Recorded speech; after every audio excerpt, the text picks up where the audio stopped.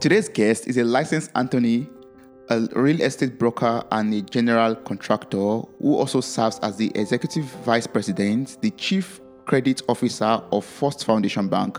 He is also the founder and CEO of Black Crown Incorporation, a disruptive collective that handles home purchases and real estate brokerage. Welcome to the show, Chris. How are you doing? I'm doing great, man. Thank you for the warm intro. All those things sound like a lot of things, but really, I'm just a normal dude who's trying to do something positive and give back. You know, I've learned a lot of bad lessons and tough things in my lifetime, and hopefully, we can talk about some of those things, and somebody can avoid making those same mistakes. Yes, exactly. And that's why I'm so excited to be speaking with you today. And I just want to say thank you so much for making all the time to speak with me. And I would love to learn, as you said already, from all your stories, like from your experiences. You have over 22 years of experience, in the banking industry and everything that you do. And I would love to learn from this experience and from your mistakes also. So I love the fact that, your mission is to make financial literacy accessible to all. And that's what I basically need, or everyone needs basically now, to become much more financially literate. So what inspired you to choose this career path? What inspired you to go into banking, into finance, into law? And can you share your life and career journey so far with me? Yeah, man. And feel free to stop me along the way and ask questions. I understand some of the things I'll tell you you'll be weird. And so, I knew that I didn't know enough about finances when I was growing up. I mean, we all grow up with parents that are working hard, right? And sometimes your mom and dad, if you're lucky enough to have both of them around, they don't have the time to teach you about money and finance because they're just busy trying to live life. And, I'm a parent, I'm a dad, and I know what that's like. You go to work, you come home, you want to spend time with your kids, and you don't necessarily stop and say, okay, son, this is how you buy a home. This is how you buy a car. This is how you build your credit. And we don't really teach that in school. We should. Yeah. We have these micro and macroeconomics classes where we teach people about how the economy works and how the stock market works, but nobody teaches you how to live life and be an adult. And we get embarrassed as we get older, about asking people. It's like almost like, oh, we should know this, but we don't. And it's so like taboo to ask, but we're all the same here. So I knew when I was young that I didn't know enough about these things, and I wanted to understand it better. My dad was in the mortgage business, and he knew the single family business, and he knew credit, and he knew finance, and he would always say these things to me that I'm like, look, I'm in school. I'm supposed to be a smart kid, and I have no idea what the hell he's talking about. It blew me away. Yeah. So I spent the majority of my time when I was young working, just trying to understand business and finance, and because of that, I've always been in the finance space, and I've always wanted to learn more and more and more, and I continue to be curious. That's actually how I became an attorney. Is I was just curious about law as it relates to business, and sometimes when you're in business, people can try to push you around because you don't know the law that well, and the more you educate yourself, the more you can arm yourself and learn. So, if you want the gory details. I worked in the single family residence, buying home business, buying and selling as a real estate broker with my father years and years and years ago. I worked on the sales side, and I knew that being a salesperson was all well and good, but you didn't know the details. Yeah. So I wanted to learn more about underwriting. And for those of you who aren't familiar with that, basically that's the person who looks at all the financial information and makes the decision whether you get a loan or you don't get a loan, right? Yes. So I thought that would be interesting because then I could figure out, what everybody's financials look like too. So the added benefit was I get to see all these wealthy people's financials. I get to see what their tax returns look like. And if wealthy people show me how they make money and how much they're worth, maybe I can learn to do that. Yes. Yes. It makes sense, right? And I would love you to teach me about this already. Like, can you tell me what you've learned so far from how the wealthy people make their own money? Yeah, of course. So by way of backstory, as a chief credit officer of a bank, my job is to set the credit policy. And now I've kind of elevated from an underwriter into somebody who oversees all of the underwriting and all the credit decisioning and all these policies and procedures. And I put the rules in place for who gets money and really who doesn't gets money. And then I monitor to make sure that those rules are being followed and that people are getting, treated fairly and equitably and all the fun stuff that goes along with, regulation. Yes. But one of the things I've learned over looking at a lot of different people's wealth is there really is no shortcut to becoming wealthy. And a lot of people who want to get wealthy overnight don't appreciate the fact that if you get wealthy overnight, you don't necessarily understand how to handle it. And the way I use as an example for most people is if you woke up tomorrow morning and you were 3 times as strong as you are today, you're probably going to break some stuff. Yes, true. Right? Yeah, You're just not used to the strength. You're not used to that power, and it takes some time to get used to it. Managing money is the same way. If you had $1 million tomorrow, you probably wouldn't manage it as well as if you had $1 million and you slowly built that money over time because you learned how to grow. True. Wealthy people tend to grow their businesses over time, but we always look at them with the lens of, wow, he or she or they are extremely wealthy. I want to be like them, but you don't see what they go through. I just got off a call yesterday with a very successful individual. And he was telling me his story about how he built this multi-billion-dollar tech company. Yeah. And I was going over his loan request, and we were talking about his business. And he was telling me that when he was 17 years old, he started this business out of a garage. Him and his business partner started out of a garage. But they didn't have enough money for food. But they found out if you went to Chick-fil-A, the restaurant in the U.S., and you were one of the first 100 customers, you got free Chick-fil-A for a year. You get to eat there for free for a year. Wow. So when he was starting his business, him and his partner camped outside of a Chick-fil-A to be one of the first 100 in so they could have free food for a year so they could put all their money back in the business. And this man is very successful by today, but you would never know that's how he started. It was the passion, that energy that he had going into it. And that really makes the difference between very, very wealthy people and I think people who are struggling for success their whole life is that passion, that love for the business that they're in, the joy that they get from it. That is really what makes the difference between wanting to learn even when it's difficult, wanting to push through even when it's challenging. Wow. And how would you describe like this good old fashioned, financial literacy? And how can we use this literacy to build wealth for ourselves also? So I think the simple thing is that we have a tendency as society to focus on net worth, right? Like you hear it on the news, like, oh, this person's worth this much and this person's worth that much. How much you're worth means nothing. And whenever I talk to people about good old financial literacy, good old fashioned advice, here's what I'm talking about.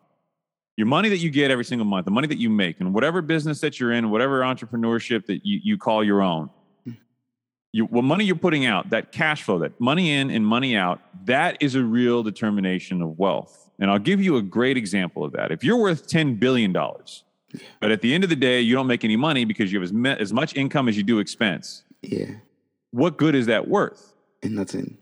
Right. But if you're worth $1 million and you've got no expenses, you've got a tremendous amount of cash flow. And cash flow is an ability to buy. Your ability to buy means so much more than people understand it. And we don't teach this in school, so I don't blame anybody. So 75% of gross domestic product in the United States is based on consumer spending, consumers' ability to buy. So if you don't have any ability to buy, the economy suffers, you suffer, everybody suffers. Yes. Yet we spend our lives chasing the things that we think are important for wealth. People want to buy a car, they want to buy a nice watch, and they feel like, oh, I deserve these things. And while I totally appreciate you should reward yourself, we should always look for assets that return income to us or that provide a cash flow benefit to us. People often will go out and buy like a really high-end car. And I made the same stupid mistake. I'll never forget. I was young. I went out and bought a brand new 7 Series BMW, a very, very expensive car. I think it was back in 2012. Yeah. I had no business in that car. I had no business driving that car, buying it. It was ridiculous. I think my payment was $1,200 a month. And while, I could afford it, some of the properties that I bought, the one that I just bought this year, like probably 5 or 6 months ago, that mortgage payment's $1,000 a month. Wow. And here's the beauty in that property. I think it was $40,000 or $50,000 down. The rent is $2,000 a month. My mortgage payment's $1,000 a month. I pay a property manager here and there. I wound up taking in my pocket about $800 a month in my pocket. And that just small twist in how you think about buying things and where you put your money. If I would have done that instead of buying the car, I would have made $800 a month every single month in my pocket instead of spending $1,200 a month every single month on the car. Yeah. And when I was young, I just didn't have that vision. I wanted people so badly to think that I was successful that I cared about what they thought I was driving, or I cared about what the world thought about me. I thought if I look successful, more successful come, and it's this perpetual thing. That isn't the way money works, and we're not raised to understand that. What you do with your money doesn't have to be on public display. It doesn't have to be in front of everybody, but it has to reward you, and you have to make good decisions. Now, if I wanted to buy that car, 2 of those properties will pay for that car and still put money in my pocket. True. But here's the irony. I drive a 2015 Jeep, okay? I don't drive some high-end car because it's paid for. I love it. And I know that, honestly, my money is better invested in other places. True. And I don't care what anybody else thinks about that. And we spend so much time caring about what people think.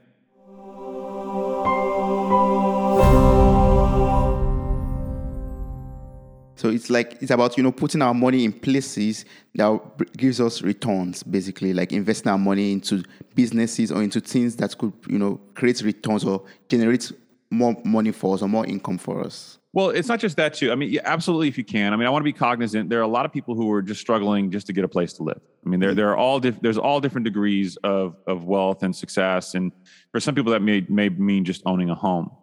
What I tell people is when it came to buying a home, I lived in a 580 square foot, 1 bedroom, 1 bath, small apartment for almost 12 years when I was making a lot of money. And the reason why is I knew that the rent of that place was cheaper than my mortgage payment would have been if I were to try to buy a place. Yeah. But the second it became cheaper for me to buy a place and pay a mortgage payment, I shifted into that property. So it was just a better economic decision for me. And I didn't have any ego wrapped up into me living in a very small, tiny place, that wasn't, very over the top. Yeah. But it allowed me to save money. Mm-hmm. It allowed me to keep my expenses low, and it put pressure on me to always be, cognizant of what was going on in the market. Mm-hmm. So I'll never forget when I left that property that I was in. I think I was paying at the time $1,400 a month. I live in a very expensive area. I was paying $1,400 a month for my rent. I knew I could buy a place for about $1,200 a month with the money that I had saved to put down. I then went and bought a place, and my cost went down $200 a month, and I got a better home, a bigger space, and now I own it as opposed to everything else. So It isn't always about cash flow. When you think about money coming to you, sometimes it's about lowering your overall expense in the bigger picture of things. Yeah. But we don't spend the time. When was the last time you went over your personal financial situation and you actually looked at all of your expenses? Most people don't do that very often, right? Not so often, yeah. Yeah. We should all know what our expenses are, and as you get older, as you get more family members, I've got a wife and a son, some of the expenses are expenses that they incur. You're not micromanaging things, but what you are doing is you're looking at things that you're spending and you're asking yourself, can I spend less and get the same benefit, or do I want to spend this? There's nothing wrong with having these auxiliary expenses and spending things on things you like. If you like going to the bar once a week and spending money and having drinks, and that means something to you, then do it, as long as you understand that you're doing that and you have to give up other places in order to do that. Yeah. And I think that's the perspective that's missing. People don't necessarily think about their life. Success is not a destination. You don't get someplace and say, hey, I'm successful. Success is a journey. It's a long, long journey. And it starts with knowing where you're going. Yeah. People lose sight of that journey because they get caught up in things like social media and the drama of their lives and, some stuff that may happen that, is unfortunate. At the end of the day, no matter what happens, if you're still here and you're still alive, your focus should be on chasing your journey, chasing your passions, and following that path. Don't let these little things detour you. We all have setbacks. Yeah. That's true. Yeah. Wow. That's great advice. Thank you so much for that. But if someone approaches you now and say, Chris, I'm a very, average person, and I am like standing at the beginning of this journey, of this path of success, and my destination is financial stability, for example, what do you ask that person to do? Like a person's telling you, I can barely, pay my rent, for example, I can barely do this, I can barely do that, but my end goal is to become financially stable. What should I do? So this is a hard thing to answer for everyone because everybody wants general advice. And what I tell them is we shouldn't do this in a generalized sense. We should do this in a very personalized approach. So what I tell everybody to do is, number one, know your expenses, know your income. Know how much money you make every single month. Yeah. And if you're in a job that has inconsistent income, find an average of the last 12 months to use as kind of your measuring test, your barometer. Then know your expenses. You'll know what they all are. People should centralize their expenses to the extent that they can. So what I do and my wife does, I think it's a good financial practice. Everything goes on our charge card. We use an American Express. We pay it off every single month. Everything goes on the charge card and we pay it off every single month. But this allows me to know every single charge that comes through on that card, and there's nothing that's being charged any other place. So I have a list, a comprehensive list every single month of charges. And my wife and I will actually go over that once a month just to make sure that we know where the spending is and, there's nothing else going on there. But it also helps us appreciate how much money we're spending and where we're spending it. Because a lot of people who have the same question won't realize you're spending a lot of money every single month on things like Amazon or on things like, unnecessary, like people say cut back on coffee. That's stupid. But if you're spending, $30, $40 a day eating out, maybe you want to cut back there. Maybe you want to buy some food, and make it at home and, bring it to work or something like that. But yeah, I start there. Always know your expenses. And if you can get into a situation where you're cash flow positive and you're putting money away every single month, or you're saving it for an investment, or you can invest in that, then you're on the right track for that financial freedom. What most people do when they get into this is they realize that they're spending more than they're making, or they're spending close to what they're making. And that's where the real key difference is. It doesn't matter how much you make, as long as you know how much you're spending and you can control the spending. If you can't control the spending and you're really tight on money, I completely respect and appreciate that. But you have to at least be cognizant of that in order to make some kind of change. Right? What are you willing to give up? The second thing I tell people is you have to figure out what your plan is. Most of us, including myself, you're not going to get wealthy on your 9-to-5 job. The things you go to work, your job is not going to make you wealthy. Now, if you own your own business, it could definitely help. And I think a lot of people think, if I'm an entrepreneur, I'm going to be super wealthy. Not necessarily. Not necessarily. It's the investments that you make between the hours of 5 p.m. to 9 a.m. The side hustles, those things you do on the side. Yes. That actually make you wealthy. Those investment decisions you make along the way are really what make the difference in you becoming truly wealthy, or you being in that rat race of having to work in order to make money. And I think people lose perspective of that. We glorify in American business the entrepreneur. And I'm an entrepreneur. I love business. But people think that that's the end all be all result for wealth. And it's not. It's just one way you're going to build wealth. It might be a great way for you, might be a terrible way for you, but there are other ways we should all be focusing on. Here's a fact. It's a true statistic. I looked it up. I think it came out of Oxford five or 6 years ago. I should find the original survey, but it effectively said that if you start a side hustle, a job outside of your normal business hours, you have a 33% greater likelihood of success, a 1/3 greater likelihood of success. When you think about most businesses that start, they fail. Why would a side hustle have a 33% greater chance of success? It's because we're passionate about it. We're starting a business that we're interested in, that we like, that we enjoy, or that we have some interest that piques our curiosity, and we go down that path. If you love something or you enjoy it, you're going to work harder, you're going to work through it, and you're going to generally find a way to persevere because you have a passion for it. That's true. Yeah. So people tend to look at their business and say, I'm so miserable. I hate this. I work for somebody else, or, I work for myself and it's not getting me where I want to be. Don't lose sight of the other things you can do to build wealth. For me, real estate ownership is a huge side hustle for me. Yeah. That's not my primary job, what I do every day. I work in banking, I work in law, I work in finance, I work in these sectors. But my passion is I love to buy real estate. I love to build a portfolio. And I hope one day that I can give that all to my son. But I started with nothing. I didn't have anybody help me. Nobody gave me this. I didn't walk into legacy wealth. It came from me saving and scratching to buy a home for myself, then saving and scratching to buy my first investment property, and then doing it again. I'll never forget the first time I bought a home, my first home, I was eating Top Ramen noodles out of a package for the next several months because I had spent every dime I had, and I felt that I was so financially constricted that I was scared. That's a good feeling. Yeah. It's a good feeling because you know the sacrifices that you made. It helps humble even the most successful person when you remember what it was like and where you came from. True. Was that what motivated you to start the Black Crown Incorporation? Okay. Yeah. So Black Crown is my real estate company, and the reason why that started was I was buying investment real estate for myself. I'm a real estate broker, and I was buying investment real estate for myself, and I figured out really quickly that so real estate agents, there's two types. There's the listing agent, the person who lists a property for sale and puts it out there and says, hey, someone, bring a buyer and come buy it. And there's a selling agent, the person who actually brings the buyer to sell it.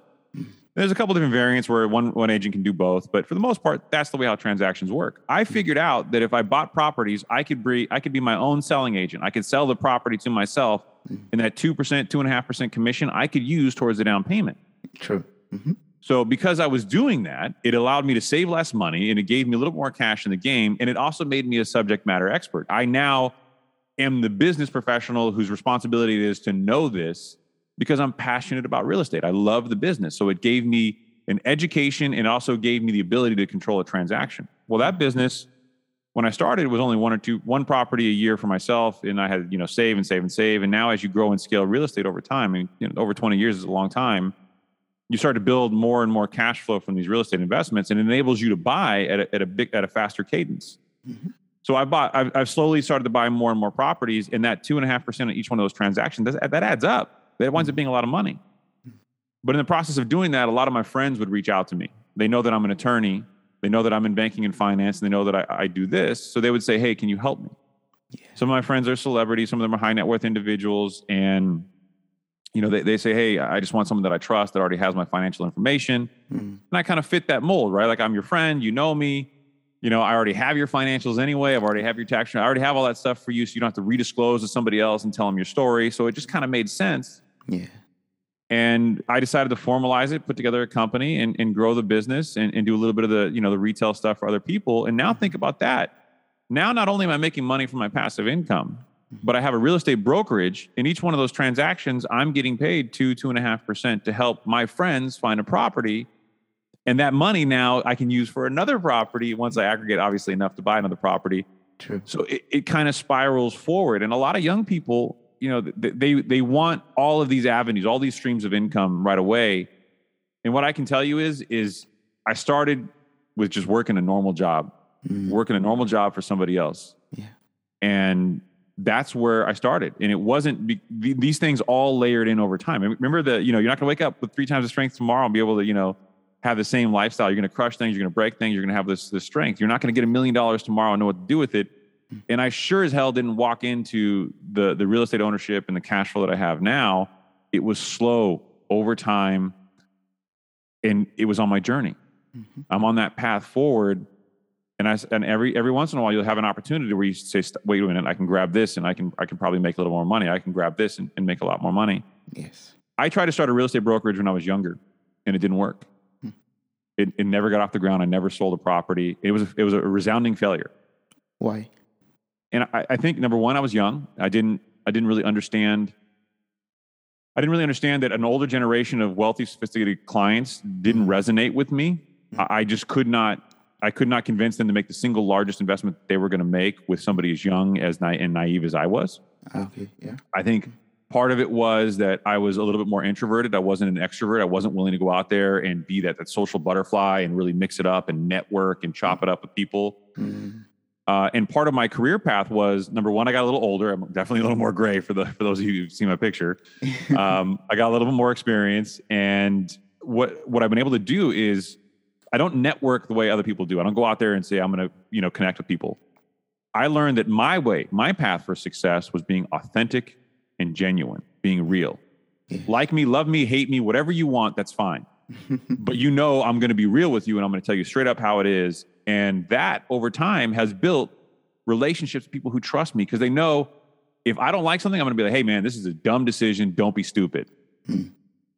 But that level of confidence in knowing that you're going to get somebody who's more concerned about you and transparent than their commission has helped build this portfolio of business over time that I wasn't able to do when I was young. Younger, yeah. That's what comes with, experience and age, I believe, yeah. Sometimes, some people it comes naturally. Some people are very natural, bubbly personalities who are very authentic, and they have this like internal confidence where they're like, I can do anything, and I can dominate the world. And sometimes it works for them, and sometimes it doesn't. I just wasn't that way. Dear friend, you can grow your personal and business brand by creating a strong network through podcasting. Create real human connections, have the ability to share your story and interesting point of view. To get started, you can make use of the special offer for friends of this podcast, which is on kitcaster.com/mirror. KITCASTER.com/mirror.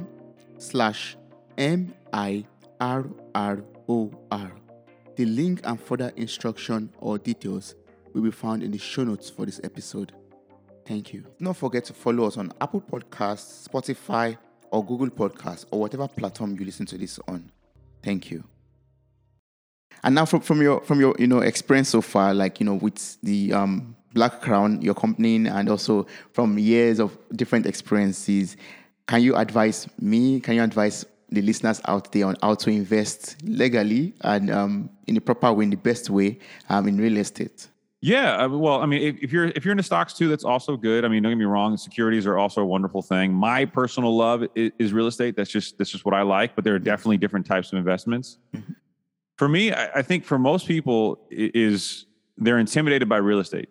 Buying a property is the single largest investment most people will make during their lifetime, and they traditionally it's an investment. What I will tell you is, by today's standards, I look at real estate more from utility. It should be a place for you and your family to live and build memories and have all those wonderful things. Yes. And you shouldn't look at it as an investment per se. But outside of your home, if you're going to buy a property and you're going to rent it out to somebody else, you're going to buy something that you think is an investment for you, whether you're going to run a business out of it or whatever you're going to use it for, that's going to make money for you. Mm-hmm. You have to dive in and get over your fear, get over your phobia. That was my initial problem too, is I was afraid to be a landlord. I was afraid to rent property out. What I learned quickly is I can hire a neutral third-party property manager, somebody else whose job it is to manage the property, and I can get a check every single month. Now, I don't think you can be completely hands-off like most people want to fantasize about. You still have to be involved. You still have to take pride of ownership. All of my properties are nicer, and I love that because I'm able to give somebody a good experience. But getting over the fear of the unknown and knowing that I wasn't 100%, because I knew real estate finance. I knew about, I'm a contractor as well. I knew about the building and structure, but I didn't know about actually renting a property to somebody. I had never done that before. I'd seen a lot of other people do it. Mm-hmm. So there was a lot of unknowns there. So you just got to jump in. You've got to figure out. So for me, it was, I knew about how much money I could spend.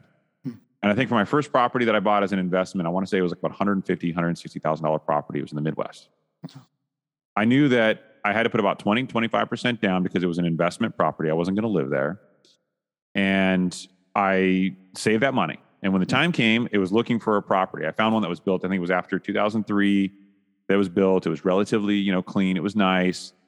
And, I looked around, put an offer in, didn't get it. Oh, but I knew the mold of what it was I was looking for. And the reason why I was looking for that specific property is I knew that it could rent at a certain dollar amount in the market. I'd spent a lot of time online figuring out what rent was. So I knew my mortgage payment. I think on that property, it was around $800 a month was my mortgage payment. And I think, it's been so long now. I think it cash flowed. I think it rented out for about $1,650 a month, if I do recall. So I knew that I needed a certain amount of rent for a certain amount of loan dollars because I knew the net difference would be cash flow in my pocket. And at the time, it wound up only being like $400 a month in cash flow to me. But when you think about it in the context of, me putting about $40,000 into this property and, me getting a $400 a month, that's about a 10%, 10 to 12% cash on cash return every single month.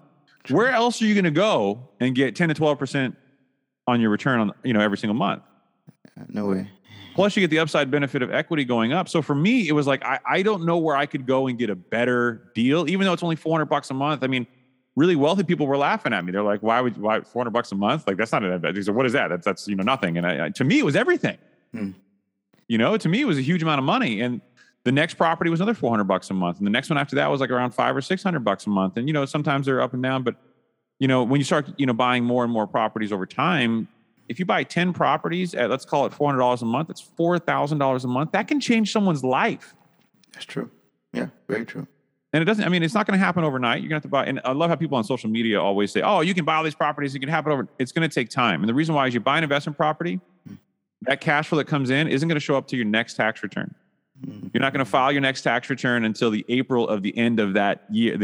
So that year ends, the next year, April, then you file your tax return. Then you have some evidence of income. But guess what? If you bought it mid-year, you don't have the full year's income on your tax return. No. So you don't have the full benefits. So you might have to wait another year to get the full benefit to really qualify for a property. Because when you're buying single-family homes as investments, you qualify based on your income, not the income that it has potential to make.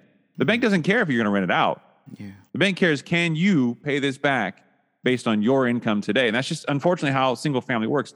When you get into commercial properties and multifamily, they look at the cash flow first, and they look at the equity in the property, and then lastly, they look at you as a sponsor, and it's a different thought process, but you have to come in with way more money, and I couldn't afford that.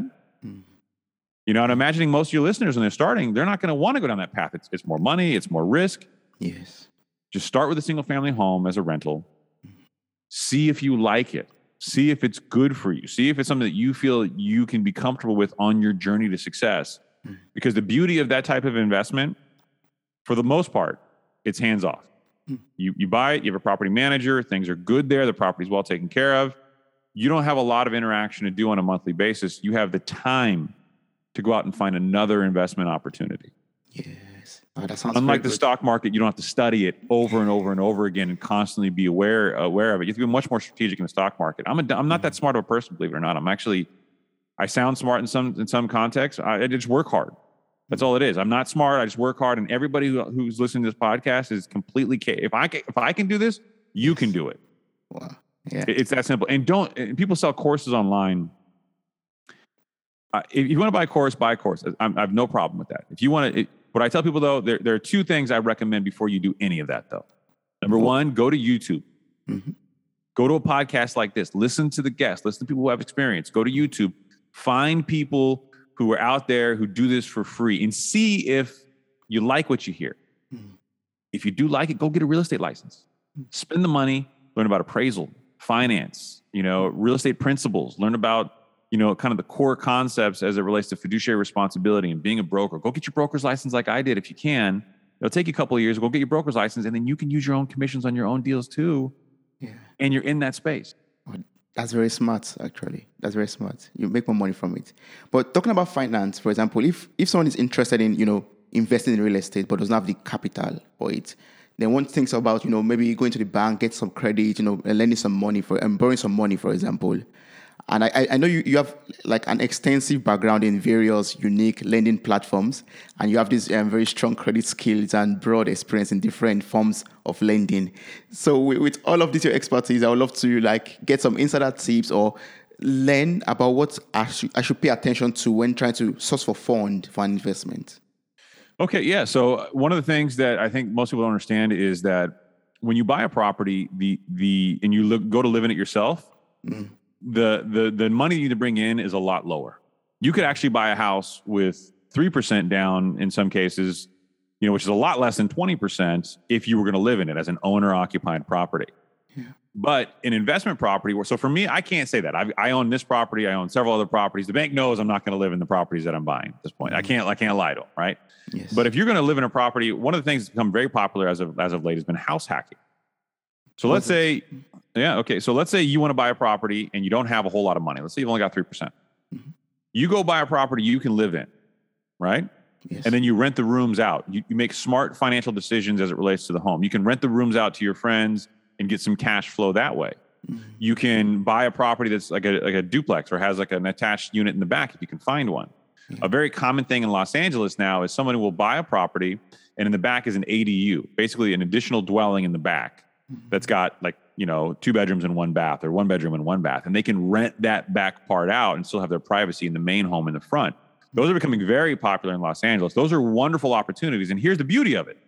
Because you live on the property, you can put 3% down and that person can help you with your monthly cash flow. That person can help you pay you a little bit of rent. And it's not going to pay completely your mortgage, but it's going to come close to helping you out. Yes. And if anything, at the end of the day, you wind up in a better free cash flow situation. Because remember, like we talked about, it's all about how much money you have coming in and how much money you're putting out. And if you can limit how much you're putting out and bring in a little bit more, that's a wonderful solution to get financing.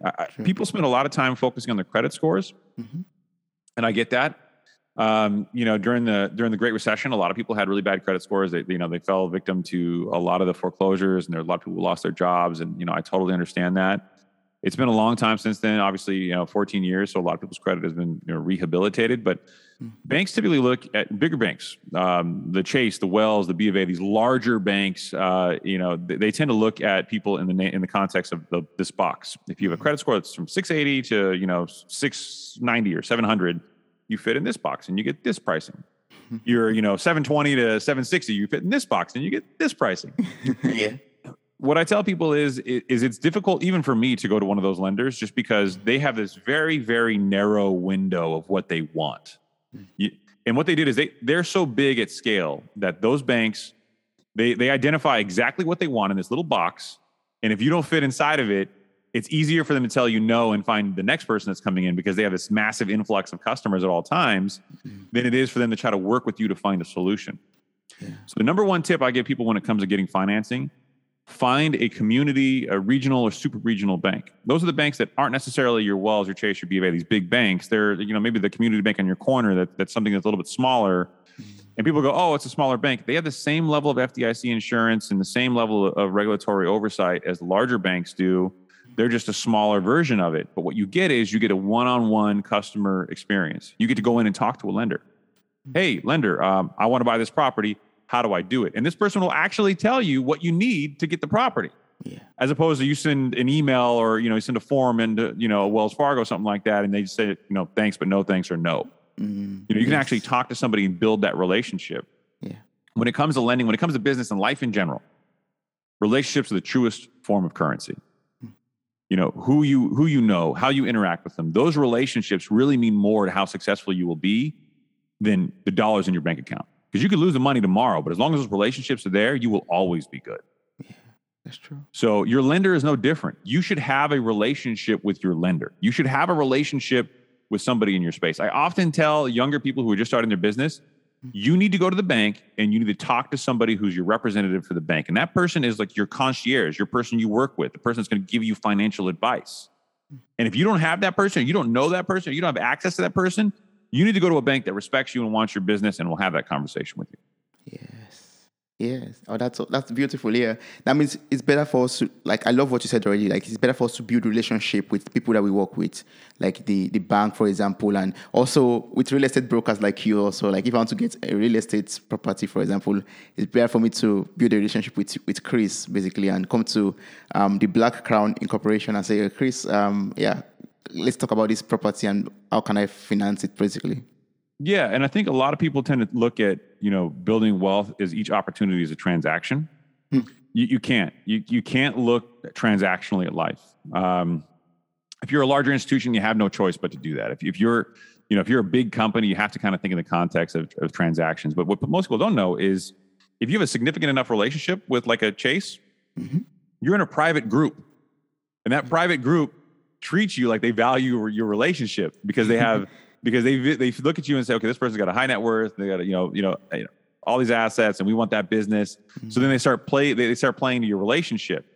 Well, the consumer is just like you and me, the normal people. We deserve that level of respect and relationship too.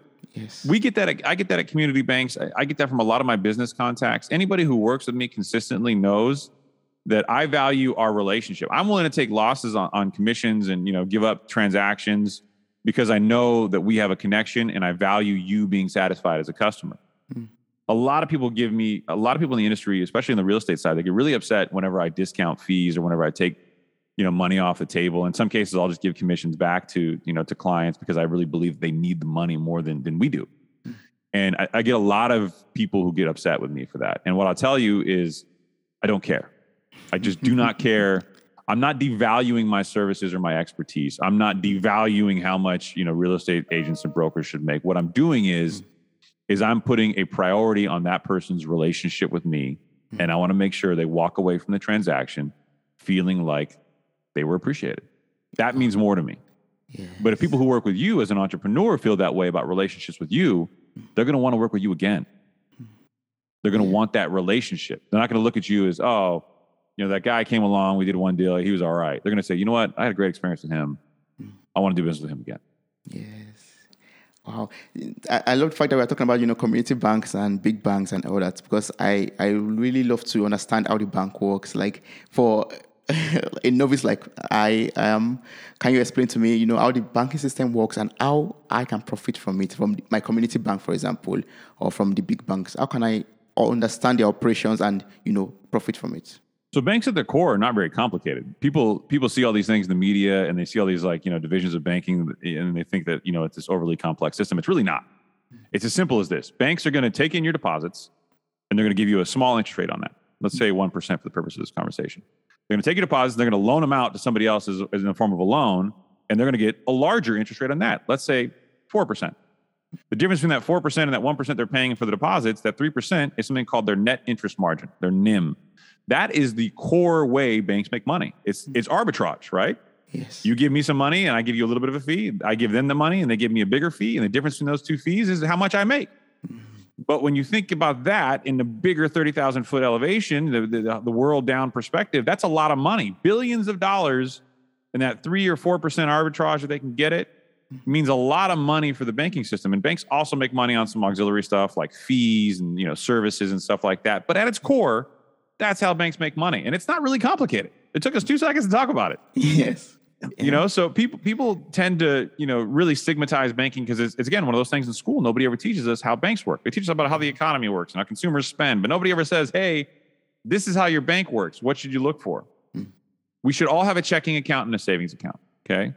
Your checking account should be your main operating account that you use to pay your expenses. You already know I put everything on my American Express and we pay that off every single month. It comes out of the checking account. We have a set aside savings account.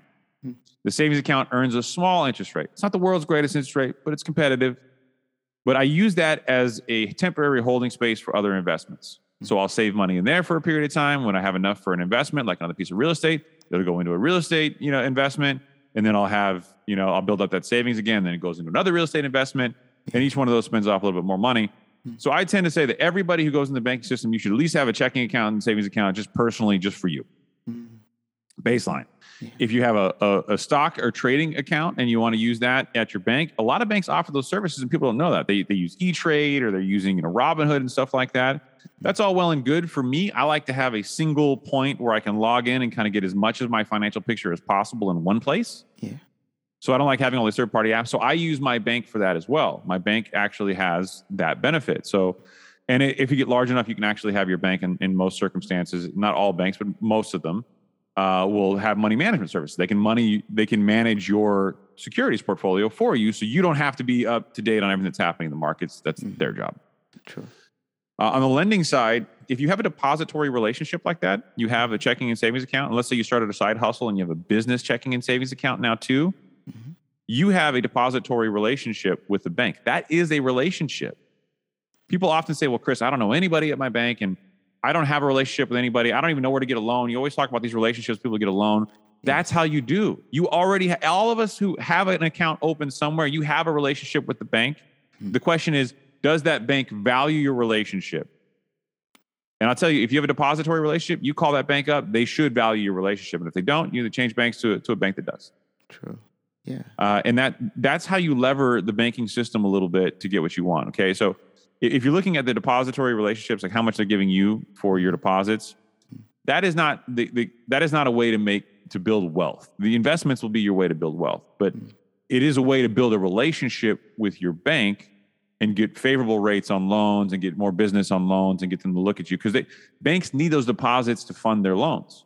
So by the sheer fact that you're a depositor and you have money there, they want to make loans to people there. Also, what people don't know is banks have physical locations, and even internet banks have primary lending areas. Yes. So the banks have to define what their primary lending area, the primary place they're going to take deposits in is the same place they have to make loans. Otherwise, you would get inequitable disparate treatment. If I took, money in from a lower income area and I lent it out to a higher income area because the loans there were safer, that's very discriminatory. And banks, decades and 100 years ago would do that kind of stuff because they said, oh, it was safer to lend money in this higher income area. Well, that's all sorts of discrimination, whether it's racial or whether it's class or whatever it is that they're discriminating against. So that's actually prohibited by law in almost every country that I'm aware of. So what happens is banks have to make loans in areas. And all banks really need community reinvestment, community development lending, these smaller loans. If your business is a side hustle and it's making less than $1 million a year in the United States, you're an ideal candidate for these banks to make a loan to, because they need to exhibit to their regulators that they're making these smaller loans to smaller businesses and helping foster growth in the community. They have a requirement to do that. So if you think of yourself as a competitive disadvantage because you're saying, Chris, I'm not a big company, you're wrong, because you're exactly what these banks need. You just got to find a bank that's willing to give you that exposure and give you that opportunity, and start with the bank that you have deposits with. It might not be the biggest, loan ever to begin if you're starting a business. Yeah. I think my original one on my business that I just started a couple of years ago was like $9,500. Was a line of credit they gave me, and I was like, "What the hell?" And I think in a matter of 2 years, up to $150,000, and that's a line of credit. That's not a credit card. That's just a line of credit that I can use for funding the business if I need to. And I've never used it, but it just goes to show you how quickly that can grow in just a matter of a couple of years. Yeah. But starting that relationship with the first, and I could have easily got pissed off and walked away with the $9,500 saying, "This is not enough. I'm never going to be able to use this for my business purposes." But I didn't. I knew that was the beginning of a relationship, and that if my business grew, they would grow with me, and they did. Yes. And how would you explain, loans from banks and the liquidity? Like some people, it could be very difficult to explain what liquidity means, like in terms of the banking system, and what does this mean to us and to our business? Yeah. So during the Great Recession, there was a run on banks. People were going to the banks and they were taking their deposits out. And like we just talked about, right? Banks take your deposit and they loan them out. That's the way banks make money. But if you pull all your deposits out, banks have to take the money and give it back to you. But if it's all lent out, that creates a liquidity issue. They need to come up with money to give to you, the depositors. True. So a recessionary economy, people have these run on banks where they're going to the bank saying, "I want my money. Sorry, too much caffeine this morning. I want my money back. I want my money back." Yeah. And banks have to find a way to give you the money. Well, the way banks operate the most efficiently is they're loaning as much money as they're getting in. They only keep a certain amount in reserve so that they have liquidity on hand. But if a lot of people come in asking for that money, it creates a problem for the banks, and then banks don't have the money to lend out anymore. They're under a liquidity crunch. Today's economy, we have the opposite perspective. We've had 14 years of artificial interest rate deflation. You've had an unprecedented pandemic. You've got a massive shortage of supply in the real estate economy. And we have this tremendous newfound wealth in all sorts of interesting vehicles like cryptocurrency, like NFTs. And there's all these new ways that people are coming up with money, and it's a very economically prosperous time. So the banking system is flush with capital. There's tons of liquidity in the banking system right now. There's every bank that I'm aware of across the country has got an excess of money in the system. So what does that mean? That means they've got more people bringing deposits in at a faster pace than they can make loans to get it out. So right now, banks are actually looking to make loans to the extent that they can. And you'll find a lot of creative lending that's in the environment right now. And I don't think it's always going to be this way. It's always a subtle balance over time where there's cycles up and down. Yeah. Recessionary economies tend to last 7 to 10 years from trough to trough. So one recession to the next recession is usually about 7 to 10 years. We're in 14 years now of this non-recessionary economy, this prosperous economy. By all outward measures, this is the longest time, I think, and I've gone back to 1929, the Great Recession, till now, that we've ever had a length of this level of prosperity. Wow. And nobody really knows what happens next. There's lots of economists. There's Zandy over at Moody's. There's lots of people out there that are talking about what could happen. And I am not smart enough to tell you what could happen. All I can tell you is right now, there's a ton of money in the banking system. There's a ton of people that are looking to make loans, and there's a ton of opportunity. If you're looking to get loans out there, there are so many unique lenders, even non-bank lenders, that are offering products that you can get. I mean, there's people like Cabbage, who is associated with American Express. There's, all sorts of, there's, SoFi, a student loan lender, now has, business lines of credit and personal loans. And there's all sorts of them. H&R Block and their TurboTax platform, they now offer loans. A lot of these people are now even doing this thing where they're looking into your account via Plaid, which basically gives them access to look at your deposit accounts. Yeah. And they're saying, John and Jane deposit, $20,000 a month in their business account, and they spend this amount a month. They're doing an automatic cash flow analysis and saying, "Hey, congratulations, we'll give you $30,000 loan right there." I mean, instantaneously. And that liquidity in the system is helping do that. Is because banks need to get this money out there. True. Great. That means now we could lend more money from the bank because we're in a prosperous time, basically. Yeah, and you'll see that in less prosperous times, like in 2007 when we started our bank, there was not enough liquidity in the system, and nobody was making loans. It was so incredibly difficult to get a loan for anything, to buy a home, to get a business loan, to whatever you need. It was difficult, but it's the complete opposite of that now. Liquidity is in the system, and honestly, if you're listening to this and you want to start a business, I mean, you're not going to have a better access to capital at cheaper rates than you do now. I mean, it is astonishingly cheap, and there's tons of capital in the system. Oh, that's great. And as a means of investment, also we have the cryptocurrency, like you mentioned already, like NFTs and all that. And for me, I believe now it's like more of a trend because a lot of people are getting much more involved in it than ever before. So is there any form of way that the bank is involved in this? And how can we ourselves personally, diversify into cryptocurrency investments? So, I mean, any kind of newer investment is always going to have a bit of a hesitation. Like, you have to understand that there's just a little more inherent risk, and there's a lot more volatility in cryptocurrency that we've seen thus far. What I'll tell you is I'm fascinated by it. I study it to the extent that I can, but I am by no means a subject matter expert. There are people who are smarter than me out there. But so the banking system is just now getting into it, because you have to understand that banks are federally regulated, right? There's the FDIC, there's the state agencies, in some cases there's the Federal Reserve, and they have their regulators. And regulators are slower to change, particularly when you have something like cryptocurrency, which is so volatile. If this were securities or stock, the law is well seated and well precedented there. They know exactly how to treat it. But cryptocurrency is not regulated by the SEC. It's not considered to be a security at this point in time. But that is changing. I want to say it's Montana. No, it's Wyoming. Wyoming is leading the way. One of the two. There's so many case laws that I've read, leading the way with cryptocurrency and bankruptcy court. And that's really, really important for regulation. And the reason why is that because they're a first mover, because the bankruptcy courts now have interpreted that particularly two types of cryptocurrency, Ethereum and Bitcoin, have futures markets, they can value those assets for the purposes of bankruptcy proceedings. That might sound like nothing, for us and, for people who just want to actively invest. But what that does mean is that the system is now moving into the direction of recognizing this as, almost like a security. Sadly, the opposite side of that coin is that means that regulation is likely to come in not too long after all these things happen. And that could change the dynamic a little bit. But whether we like it or not, cryptocurrency and the blockchain are here to stay. In what form that looks like over time, I don't know. If you're asking me, do I own cryptocurrency? Yes, I own Ethereum. I own some Doge, which has not been doing too well as of late. And I own Bitcoin, of course. And that's more because I'm a big believer in the blockchain, not so much cryptocurrency. The volatility there has been kind of hard to predict. And I don't know that I could tell somebody younger to invest in it because it'd be an emotional roller coaster. That's why real estate for me is such an easy thing for me to invest in, because it's consistent and I get a check every single month. I don't have to monitor it, liquidate some assets, figure it out. I invest some money in real estate. I get a check every single month. And you can do the same thing with securities. You can go into, stocks and securities that provide dividends on a quarterly basis. You just get your check every 3 months as opposed to every month, like I do as a landlord. But I love the cryptocurrency space. I'm fascinated by it. I tend to buy somewhere between $500 and $1,000 worth of cryptocurrency a month, which is not a lot, but you think about it, I do it every single month. And then I also make investments along the way. And I tend to buy the lows, but it's a tough space to navigate. If you want to be in cryptocurrency, it's a 24/7 market. You will have emotional highs and lows as things go on. The whole market can shift based on what Elon Musk tweets or what somebody else, a Reddit forum, and it's a beautiful, wonderful new environment, and I love it to death. I don't want people to think that I'm speaking badly about cryptocurrency and NFTs. I love every part of it. I think it's a great thing. The banking system just hasn't gotten there yet.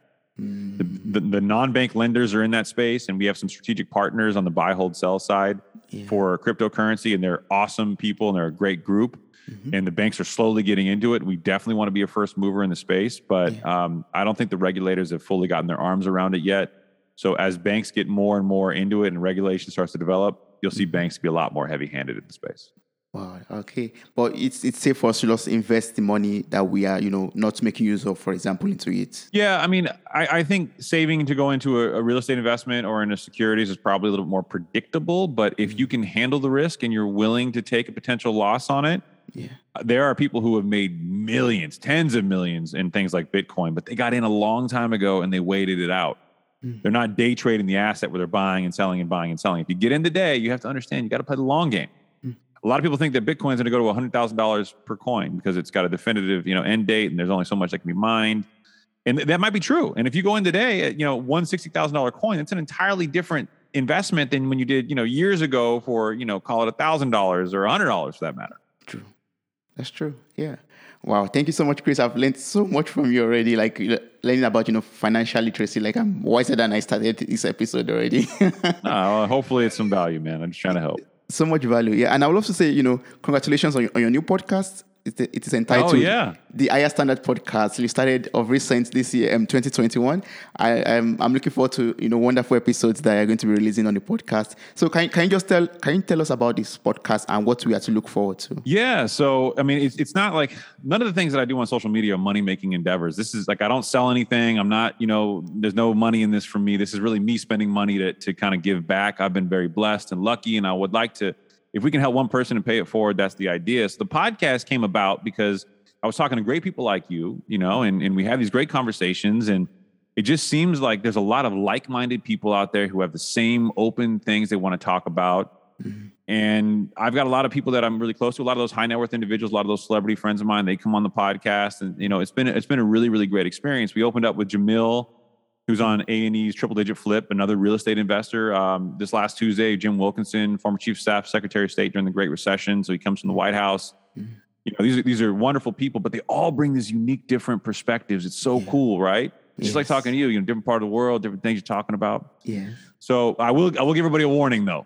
I cuss a whole lot in the podcast. There's a lot of expletives, a lot of angry stuff going on. And we also I do 20-minute solos where I teach people about financial literacy. I teach people about things that I've seen, about how to improve, and kind of just little nuances that may be helpful in their life. And we do it in 20-minute, like little bite-sized chunks. And then we do the longer 40-minute interviews. And honestly, it's been a fun experience. Yeah, and you have your YouTube channel also, to accompany that, where you have awesome videos. I've watched some of them already about liquidity, for example, and it's really awesome. YouTube, TikTok, and Instagram. It's all at my name, at Chris Naghibi. It's Naghibi, and it's all out there. I mean, you can find me, but it's all supposed to be a free resource. Yes. We don't have a tremendous following, but we're growing and scaling, and it's fun. And hopefully it provides value. And if it doesn't, that's okay. You don't have to watch. So I'm going to place all of this information in the show notes of this episode, and I encourage everyone to subscribe to your podcast, to subscribe to your YouTube channel, and get it across to you, to get more financial advice or any questions that has to be answered in terms of financial stability.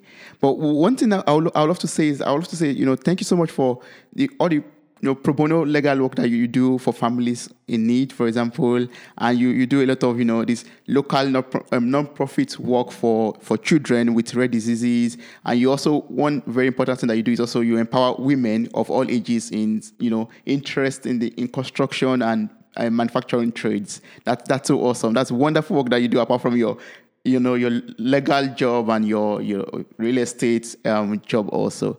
So can you share, can you share about these services that you offer and these free will voluntary services that you do too? Yeah. So, I mean, at some point you have to look in the mirror and say to yourself, what am I leaving this planet with? You can't take the money with you. And truly, if relationships are the truest form of currency, that person in the mirror is going to be gone one day. It's going to be buried in the ground, and you're going to move on. The legacy that we leave on this world is the impact that we make to people's lives. Yeah. And I recognized a long time ago that, I could establish wealth and it'd be all good. And that was my goal when I was younger. But to be in a position to give back to people to change their life has longer lasting implications. And if I'm gone tomorrow, my son will know that his dad really wanted to help people and really did try to give back. Not asking for anything, just give back. Yeah. We have a nonprofit called She Built This City out in North Carolina and now South Carolina, and they try to empower women in the trades. A lot of times, contractors, people in business and construction, they were males, and it's a very male-dominated industry, and there was a lot of discrimination. And it's not just women anymore. It started off as She Built the City, and it was just focused on women, but we've opened the doors, LGBTQ and the plus actually, and we spent a lot of time really opening up the demographic to other people and genders, and we really want everybody to have the opportunity. We should all be able to build a home or be a plumber or do all these things. And we should all not have a stigma of trying to learn it. When you go into a male-dominated industry, there's a lot of that. So we're trying to do that, and they do wonderful shops. We have these mobile homes essentially where we can go out and train people on local sites. We bring young kids in and they learn, and we bring adults in and teach them as well. And it's a wonderful platform. Demi, who I met at Yale, founded it and has really been instrumental in its growth, and she's been astonishing. The law firm is pro bono. I take on some 4-fee cases on a case-by-case basis to pay for the pro bono stuff. We do a lot of work. There are a couple areas I won't touch. I don't touch family law and I don't touch criminal law just because honestly, I'm not the best subject matter expert there, but I do a lot of stuff in real estate and cars and finance and contracts and corporate governance and stuff like that, just to help people. We get very, very busy there, and it's hard because you got time management and you're working for free. Yes. There's a lot of people who don't have access to the legal systems. They get screwed over by somebody and they don't have anybody to turn to, and they look online and they don't have anybody to help them. So our job is to help them and to, enforce their rights and make sure they have a voice that's heard. Everything else, it's just trying to be a good person. That's nobody beautiful. teaches you how to do that. And hopefully we're doing it right. Yeah, that's so beautiful. Like changing the lives of people and giving them, a better opportunity and a better chance to life. Yeah.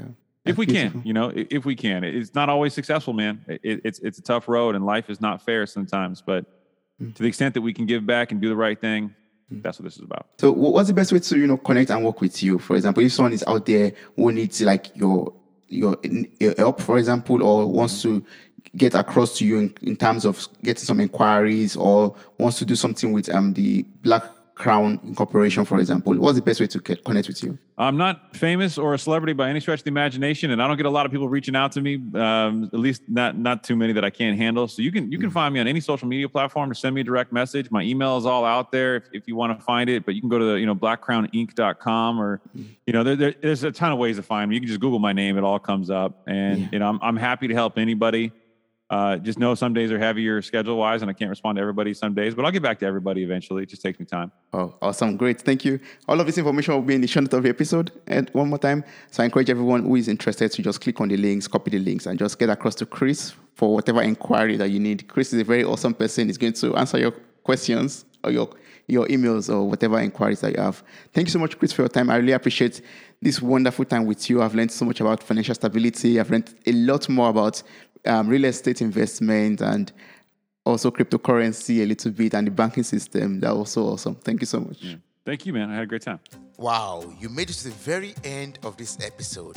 Thank you so much for listening. I'm grateful for your time, your love, and your contributions. Subscribe, like, review, and share this podcast. God bless you.